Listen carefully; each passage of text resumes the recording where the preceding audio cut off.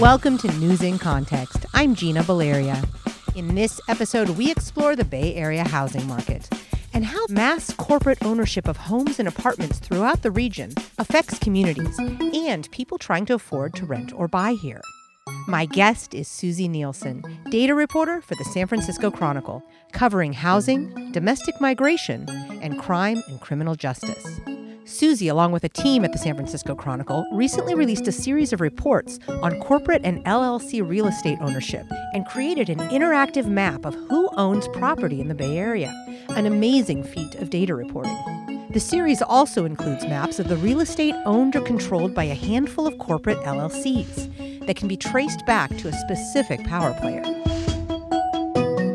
Welcome, Susie. So I really want to delve into housing, and this is something I've been interested in for a while because I think it starts with I hear, lack of supply. We need to build more. But it always feels like that's a little bit oversimplified. And the reporting you and your team recently did on who owns what in the Bay Area really starts to get at this question I've had. So I'm wondering if you could maybe start by giving us kind of a general picture of the housing market in the Bay Area based on some of the reporting you've done recently? There's no question that the Bay Area is constrained by a lack of housing supply. I think a lot of different factors contribute to that. A lot of people here are very invested in having their property values stay high, and they tend to be very politically active as well. So they're the people who are voting, and they're the people that are getting involved in local politics a lot of the time. I think when you have people who can't afford to live somewhere, they also can't get involved in politics at the local level. So there's definitely that element. The state of California also has a lot of different laws already on the books that make it hard to build housing, including CEQA, which is environmental regulations around housing. And then different jurisdictions have different local things going on. But I think lack of supply being the only issue is definitely oversimplifying it. For one thing, the words lack of supply can mean different things. So, a lot of people who are pro building all forms of housing are criticized because they don't necessarily focus enough on affordable housing, for example. So there are, for example, a lot of, vacant market rate units in certain places, and a lot of people can't afford them. So how does that look in the Bay Area? The Bay Area's overall vacancy rate, which is the number of housing units sitting vacant at any given time, tends to be lower than the majority of the country, but there still are a lot of homes, that are sitting vacant in certain places. So one example, I don't know if you were following the Moms for Housing activism that happened a couple years back, but some unhoused mothers in Oakland occupied a vacant home owned by a corporate owner to show that, there are these houses on the market that could be rented out to families, but corporations would rather keep them vacant and, not rent them out to lower income folks and wait until they can have a more wealthy, high income buyer or renter. The economics work out better that way sometimes. Prop M is in San Francisco is trying to get at that issue. Like these units are sitting vacant. So, hey, let's tax the vacancy as one effort to try to get these things rented so that people have a place to live. Prop M is definitely the kind of measure that could have a lot of impact, because one of the reasons that corporate owners can keep homes vacant is because they don't have to pay super high taxes on that home. And a vacancy tax could incentivize owners to take vacant homes and get them occupied. Unfortunately, I think the current Measure M as it stands, a city controller's study actually found that it would only get 250 new housing units onto the market, because for some reason, I don't know why, the current measure as it stands would exclude single-family homes and duplexes, which tend to be the majority of vacant housing. The Chronicle editorial board, which I am not connected to, but their position is that wait for a better vacancy tax. You could argue both ways, that this is like a good stopgap measure, interim measure, or that we should wait till something better happens. Something else that you mentioned about who controls the rules, the laws, the regulations, the policy And often it is those who, one, have time to get engaged in local politics and people who can afford to be in the spaces. And I remember, years ago, it was during the 2008 recession. And I was thinking, oh, I'll buy myself a little house. I can afford this now. And I was looking at a bunch of houses in Oakland. And I remember there was one day it was March 2009, I believe. And I was looking, and all of a sudden, like 120 houses, like it was more than 100, just disappeared off the map. And I'm like, wait, I was looking at like 4 or 5 of those. And then it was either the East Bay Times or the Chronicle, I can't remember who covered it, mentioned, some corporate owner bought up a bunch of houses in Oakland. And I'm like, oh, I saw those houses disappear. I saw them go off the map. And I feel like during that period, 12, 14 years ago, there were changes in rules and laws to allow people, just like in broadcasting, to allow people to own more broadcasting units, to allow for this corporate ownership, because I felt like there was really a shift since then to where the starter home has become a much more difficult thing to attain here. Given this. And so anyways, with that in mind, I'd love to talk a little bit about what your reporting has explored around that issue. That is a fascinating story that you experienced firsthand, what happened around the mortgage crisis in 2008.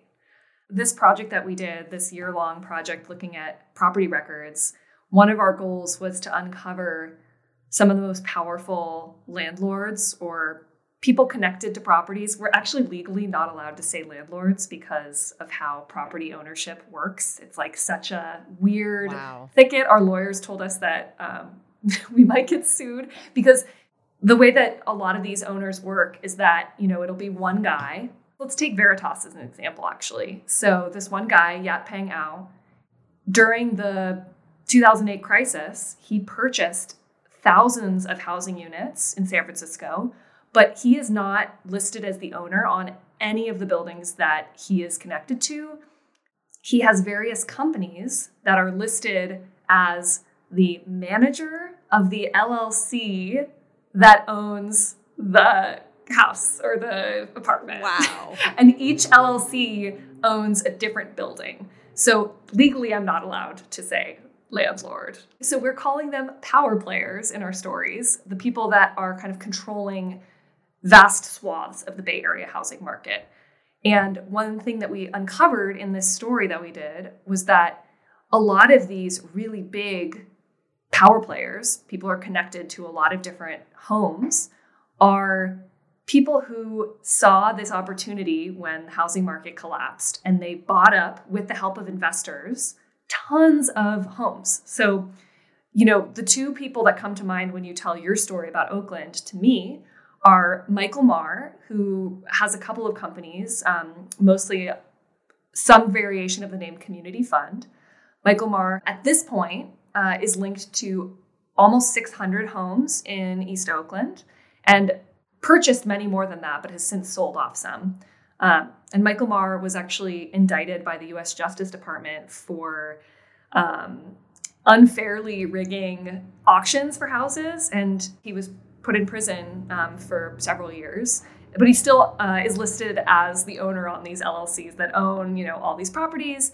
And then the other person that comes to mind for me is Neil Sullivan, who owns this company called Ario Homes and also owns the management company that goes along with Ario Homes. And he is tied to almost, or maybe a little over 300 homes in West Oakland, because a lot of folks defaulted on their mortgages out there, and Sullivan raised, tens of millions of dollars from investors to purchase tons of homes there around that time, and now rents them out, and in some cases to the same families that lost control of their homes at that time. That breaks my heart. Yeah, it's tough because Sullivan really positions himself as like a community person, a community-minded person. He's created all of these community centers in West Oakland, and his employees plant trees in the area.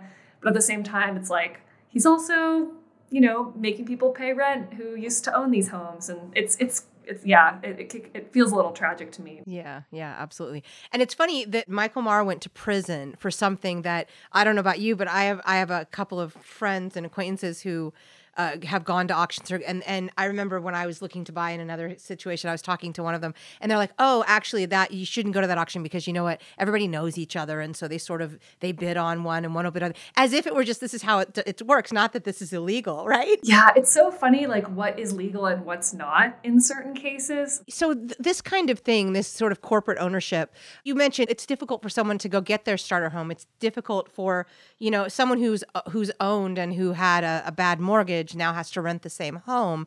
And, that has a real impact on generational wealth. It has a real impact on community connection, et cetera. So Oakland used to be a place where a lot of predominantly Black families had some generational wealth through the homes that they bought, especially because Oakland is, one of the fastest appreciating real estate markets probably in the country. It's part of the Bay Area. It's a very desirable place to live. And as a result of all of these, defaults and the financial crisis and corporate investors buying these homes, it means that, hundreds to thousands of those families don't have access to that generational wealth anymore. And that's actually a pattern with corporate owners of housing across the country. The Washington Post did an investigation that I looked at and really followed from my reporting, and they found that corporate investors' homeownership tend to be concentrated in neighborhoods that have a higher share of Black people and Black residents than the average neighborhood. And we found that was the case with one of our biggest, actually, I think our single biggest owner or company tied to homes, right? Invitation Homes. So they're like one of the biggest owners of rental housing in the country. We found them tied to over 1,600 homes in the Bay Area. And those homes were almost entirely located in cities in the Bay Area that had far larger shares of Black residents than the rest of the area. So overall, I think the Bay Area is only about 6% Black, but Invitation Homes properties are concentrated in Richmond, Vallejo, Antioch, Fairfield, all places that are 15 to 20% Black. So it tends to, it kind of follows. I think it's just like places that are gentrifying rapidly, places where people are getting priced out, and places like Invitation Homes are coming in and saying, oh, well, this is a great return on investment for us and our shareholders. And the effect of that, you talk about this in one of your stories. There's the community engagement on the person living in the home side, but there's also a community engagement aspect that you pointed out amongst the quote owners or power players or companies that are overseeing these homes. And that is that they aren't thinking about community in the same way that someone would if it were a single owner or someone who lived there. I will say that when I reached out to some of these companies for comment, they disputed that. Invitation Homes talks a lot about the fact that it is really large and has a lot of resources means that it can actually do more to renovate homes and, make people feel comfortable and like they have a really good home experience than a smaller mom and pop landlord, for instance. They talk a lot about community responsibility in their corporate materials on their website. Neil Sullivan, one of the guys I was talking about, he also really talks about how he's a community person. He has fought proposals to build coal shipping corridors in West Oakland, for instance, which was undoubtedly a positive thing that he did. But I think, when you are purchasing all these homes that otherwise could potentially be available to people who would be the single owner of their homes, it just kind of raises the question of what is a home. You're listening to News in Context. I'm Gina Valeria. We're talking with Susie Nielsen, data reporter for the San Francisco Chronicle, about Bay Area corporate real estate. I think that was one thing I thought a lot about, because to a family, it's a place to live. It also can be an investment. It can be a place where you can store wealth and gain equity. But, there are so many ways to do that. And primarily for a person who owns their own home, it's your residence. It's like where you sleep, where you eat, where you send your kids to school from, all of that. And when you're a corporation, a home is a place to profit from. And that there's probably positives and negatives to that, but I think a lot of people are just kind of automatically averse to the idea that a home is primarily an investment vehicle. That's not what they started out as. Yeah. Yeah. And I think if we're not having this conversation, I mean, I think it's shifting a little bit, but this idea amongst, I guess, older generations that, well, you just get out, you get your starter home, you get started. And that's really unattainable now for a lot of reasons. But it feels as if this is becoming a greater and greater reason why that aspect of moving into adulthood is different now than it was decades ago. Yeah, absolutely. I think it's also really challenging for developers to pencil out certain projects, and starter homes are increasingly more expensive. So the overall dynamic of the Bay Area housing market in particular means it's just like so hard to, even what would have been a starter home 30 years ago, like a smaller home, is now $2 million. Right. Right. It's true. I'm like, I could have afforded that 20 years ago. Nope, not anymore. Yeah. So where did this, I mean, recognizing that there are all kinds of aspects to this, we're talking about this one thing, but where did this corporate ownership model really start to take hold? You mentioned, and I actually have only seen it in print, REITs, REIT. When did this shift start to happen? Where in real estate and the housing market did this shift start to happen from individual ownership to corporate ownership, or has it always been this way? Yeah, I definitely don't think it's always been this way. And I think that the 2008 crisis really did cause a shift. I'm actually not totally sure exactly how long the concept of a REIT has been around, but a REIT stands for Real Estate Investment Trust. These are typically very large and typically publicly traded companies on some kind of stock exchange. And they primarily serve as a company or a group of companies that purchase or finance real estate. And the idea is that, even if you don't own your own home, you can own some portion of the real estate market. And if the housing market is doing well, then you can be too, even if you don't have your own house. People who are proponents of REITs talk about them as democratizing housing ownership in a way, because these are publicly traded companies. But again, I think it signals this new era. People are seeing real estate as this really attractive, high-value investment with really high returns. And I'm curious to see what this recession will bring. If we do indeed have a recession, single-family home values are actually predicted to not really rise over the next year. So I'm curious whether that will shift people's attitudes towards REITs. But REITs can also own apartments. It's just been an interesting, definitely a huge shift in how we think about housing in America. I think you mentioned that REITs have been around since the 60s, but the way they're used, or the way they're allowed to be used, shifted, I think, maybe in the 80s. You've talked about how you're unable to call this individual an owner because LLCs are set up and companies, et cetera. And I'd love to kind of dive into that, the idea of an LLC versus an individual, and sort of the idea of accountability, because some of the people you talk to in your reporting, and we've heard other stories anecdotally about renters who want to rent but who feel like they can't get something fixed, or they're getting sort of threatening messages about rental payments or evictions and are unable to track down someone to hold accountable or to get additional information from. So I was wondering if you can talk a little bit about what you found about how maybe LLC ownership versus individual ownership affects this idea of accountability and affects the quality of life in one of these homes. That's a great question. I guess I'll start with why people are frustrated with some of these LLC owners and larger corporate owners. I was really interested in this analysis that Matthew Desmond, he's this eviction researcher at Princeton University, he actually testified to the U.S. Senate about the issue of corporate home ownership.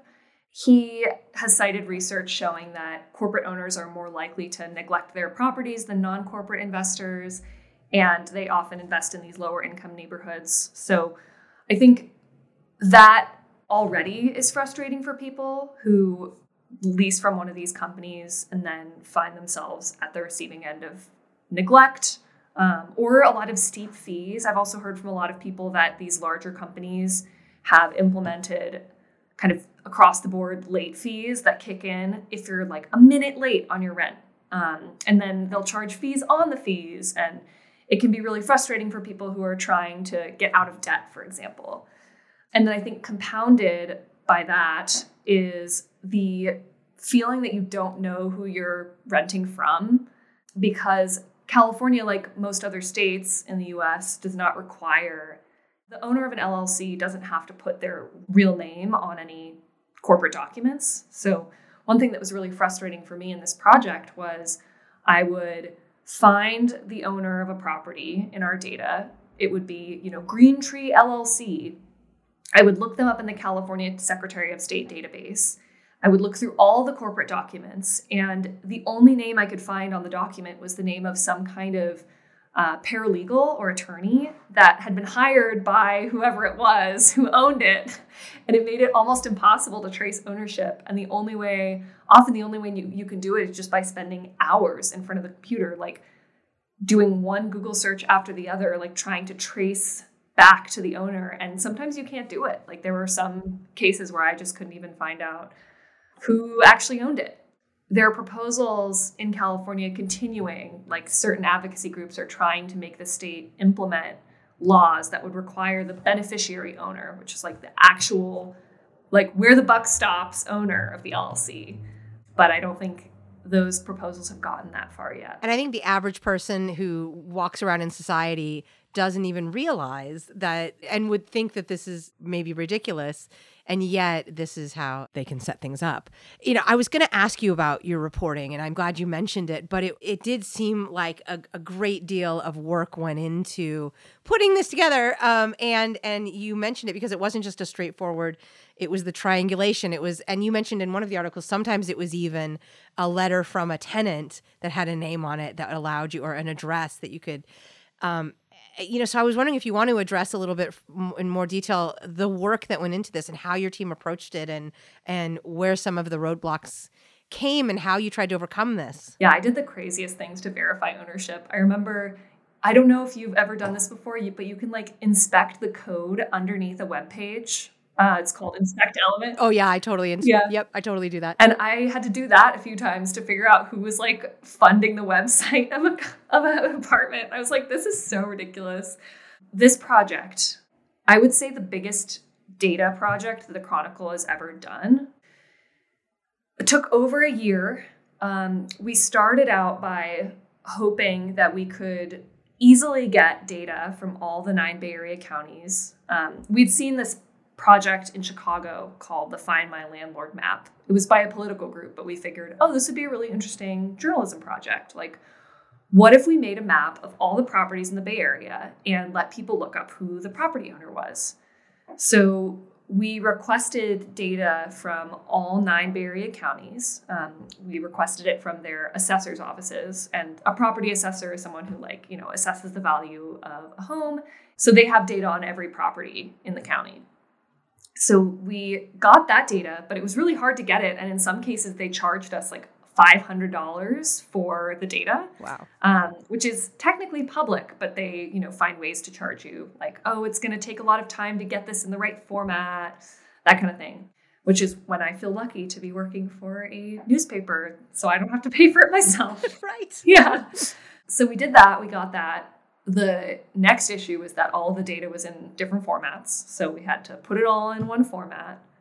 And then our real problem started, which is that the person listed as the owner on the property wasn't always the real owner, or the owner was misspelled, or there was no owner listed on the property.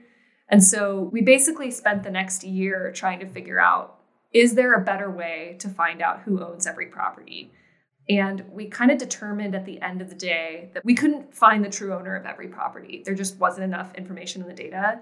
But we could really look at some of the larger groups of properties and try and kind of determine the true ownership of those and look at those groups to see if they owned other properties that they were hiding.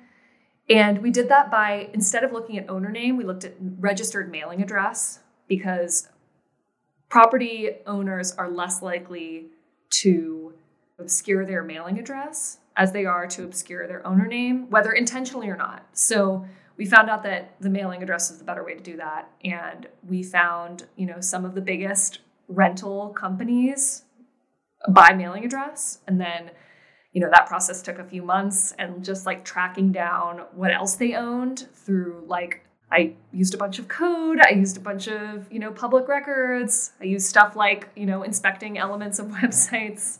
Then we made maps of what they all owned, and we're probably missing a lot still, but it was like a really super interesting process. And as much as we learned about all of this, we also learned that there's so much we still don't know. And there are probably a lot of larger owners that are hiding in plain sight just because of the way that they register their information.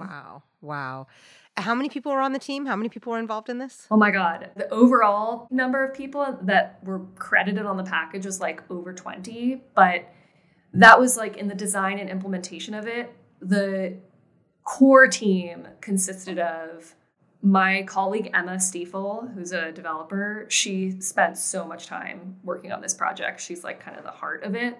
I also spent a ton of time, and then we had 2 editors working on it, and then we had a couple of reporters coming in too and helping out. But we also had designers, we had photographers, we had other editors, we had a lawyer that talked to us for hours about not saying landlord and other things that we had to exclude.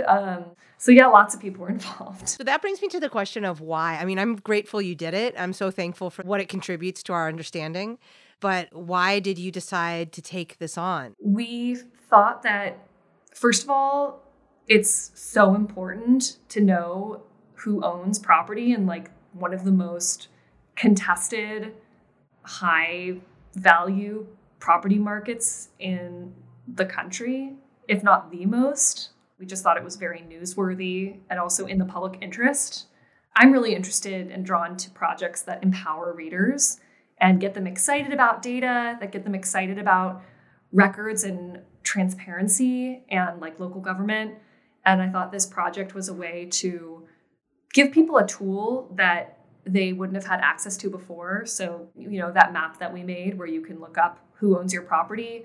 A lot of people who are academic researchers, tenant organizers, just local people who are interested in finding out who owns their building, they've been using that tool a lot. And I feel like that's just been an amazing thing to see.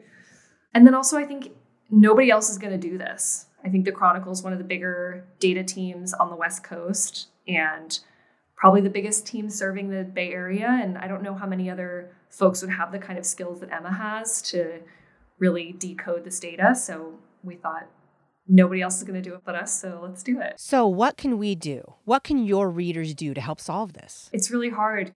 I think if you're just one person, it's very tricky. I do think it's cool, some of the work that land trusts are doing in the Bay Area, like purchasing homes and then selling them at affordable prices to families who've been here for a long time. So supporting those is good. Well, given that it's a tricky and difficult situation, what do you want people to take away from this? You did it, you put it out there. Why should people care? I want people to ask their government for more. I think the fact that there is no centralized resource for people to look up their landlord is appalling, given that when we apply to rent a place, we give so much of our information to our landlord, our prospective landlord, and it should go both ways. I'm hoping that people, when they look at this project, they say, why isn't my government providing me with this? And what can I demand and ask for as a tenant? And how do I work on getting that to happen? So I'm hoping that sparks interest in people to learn more about how property ownership works and what they can do to kind of have power in their own status. Thank you to my guest, Susie Nielsen, data reporter for the San Francisco Chronicle. You can find links to Susie and her team's reporting, as well as the interactive maps on Bay Area real estate and corporate ownership at newsincontext.net. Music in this episode includes Spring Fling by Track Tribe and The Heist by Silent Partner. In addition to hearing News in Context every Friday at 8:30 a.m. and 6:30 p.m. on KSFP 102.5 in San Francisco, you can hear it on Spotify, Stitcher, Apple Podcasts, iHeartMedia, Google Play, Google Podcasts, Podbean, YouTube, and PRX. We're also on Facebook and Twitter at News in Context SF and on Instagram at News in Context. And you can find links to all of that at newsincontext.net. I'm Gina Valeria. Thank you for listening.